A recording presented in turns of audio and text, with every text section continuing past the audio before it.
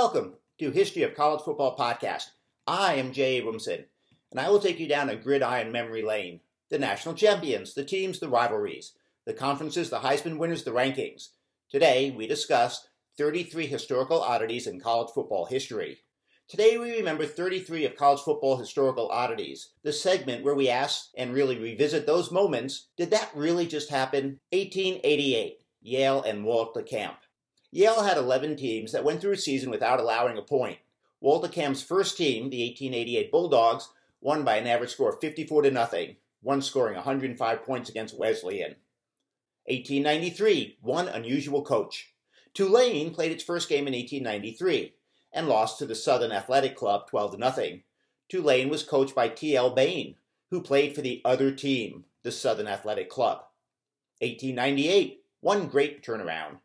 In 1897, Kentucky went 2-4 and was shut out in 3 games. In 1898, the Wildcats under first-year coach W.R. Bass went 7-0 and shut out every team they faced. 1899, Sewanee keeps playing 5 games in 6 days. In 1899, Sewanee, the College of the South, played 5 games in 6 days. They defeated all 5 opponents, Tulane, Texas, Texas A&M, LSU, and Ole Miss, by a combined score of 91-0. 1900, the greatest turnaround in college football history. In 1899, Coach H.H. Collier's Tulane Green Wave went 0-6-1. They were shut out every game. In one of the greatest, if not the greatest turnaround in the history of college football, the next year, in 1900, Tulane hired a new coach, H.T. Summersgill, who led the Green Wave to a perfect 5-0 record, as his version of the Green Wave shut out every team they faced. 1901, Michigan goes undefeated, unscored upon. In 1901, Fielding Yost transformed the Michigan Wolverines into arguably the greatest powerhouse in college football. His first season, the Wolverines went undefeated and unscored upon, winning all 11 games by an average score of 50-0. Yost's team did not lose until the final game of his 5th season, a 2-0 loss to Chicago. 1904, Minnesota scores 100 points twice in a season. The Minnesota Golden Gophers put up 107 and 146 points in the fall of 1904. 1904, one pair of polar opposite games. In 1904, Ole Miss defeated SWBU 114-0. In the next game, the Rebels were shut out by LSU 5-0. 1916, Georgia Tech 222, Cumberland 0. It happened on October 7, 1916. By the end of the first quarter, Georgia Tech scored 9 touchdowns. The score would have been even more lopsided had Georgia Tech coach John Heisman at halftime not agreed to shorten the quarters to 12.5 minutes. And here's the thing, there were no first downs in the game, as Georgia Tech scored within 4 downs on every possession. 1917, one strange season. In the first game, Oklahoma defeated Central Oklahoma 99-0. The second game, Oklahoma 179, Kingfisher College 0. Oklahoma went on to finish the season 6-4-1. 1917, one rough introduction into the world of college football. It happened on October 10, 1917. Detroit 145, Toledo 0. This was the first college football game for the Toledo Rockets. 1918, Georgia Tech tops the century mark 3 times. They were then called the Golden Tornado football team, and Georgia Tech scored more than 100 points 3 times that season. Coached by John Heisman, yes, that Heisman, shut out Furman 118-0, Georgia 11th Cavalry 123-0, and North Carolina State 128-0 in a 4-game span.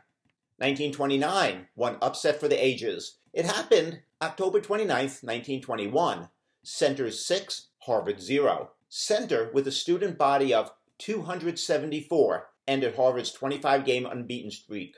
The Praying Colonels' win was one of the biggest upsets up to that point in college football.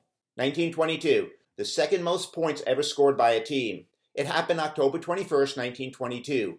King's College 206, Lenore College 0, marking the second most points scored by a team in the history of college football. 1939, Tennessee sets a modern record for consecutive shutouts. Robert Neyland's Tennessee 1939 team shut out every team they played in the regular season, before losing to USC 14-0 in the Rose Bowl. In fact, in a streak that spanned 3 seasons, from November 5, 1938 to October 12, 1940, the Volunteers did not allow a single point in the regular season. 1939, a game that was in need of an arc. It happened November 11, 1939. Texas Tech 0, Century 0. One of the most bizarre games in the history of college football was played due to a heavy downpour that absolutely flooded the field. The teams combined for an NCAA record 77 punts. 1941, in memorial. This is not an oddity but a tribute. The entire starting lineup for the 1941 Montana State team was lost in World War II. 1942, one unusual coaching tenure. Coach Elmer Burnham had one of the most unusual coaching tenures in the history of college football.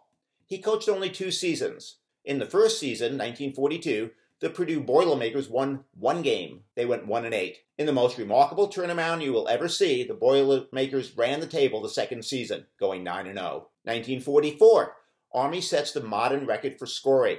Army's 1944 team, with a backfield of Mr. Inside Doc Blanchard and Mr. Outside Glenn Davis, averaged a post-1937 Division I record of 56 points per game, winning by an average score of 52 points per game. 1950, one hard-to-fathom loss.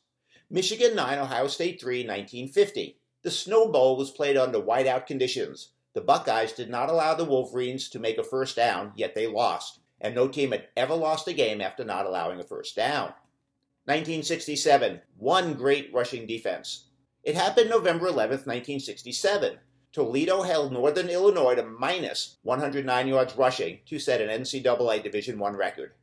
1967, the incomparable Brooks Dawson won.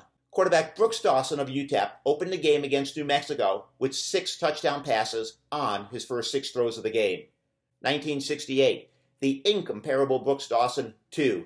Quarterback Brooks Dawson, UTEP, threw for 304 yards in the final 10 minutes and 21 seconds of the fourth quarter against BYU. 1968, University of Houston, the last team to score 100 points. The last Division I team to score 100 points was the University of Houston. They put up 49 points in the fourth quarter to defeat Tulsa to win 100-6. 1969, San Diego State quarterback throws for 9 touchdown passes. Air Coryell was in full swing as San Diego State's quarterback Dennis Shaw threw 9 touchdown passes against New Mexico State. 1974, the scoring barrage of a lifetime. It happened November 30th, 1974, in a USC 55, Notre Dame 24 win for the Trojans. Notre Dame led 24-0 late in the second quarter. Pat Hayden hit Anthony Davis for a touchdown.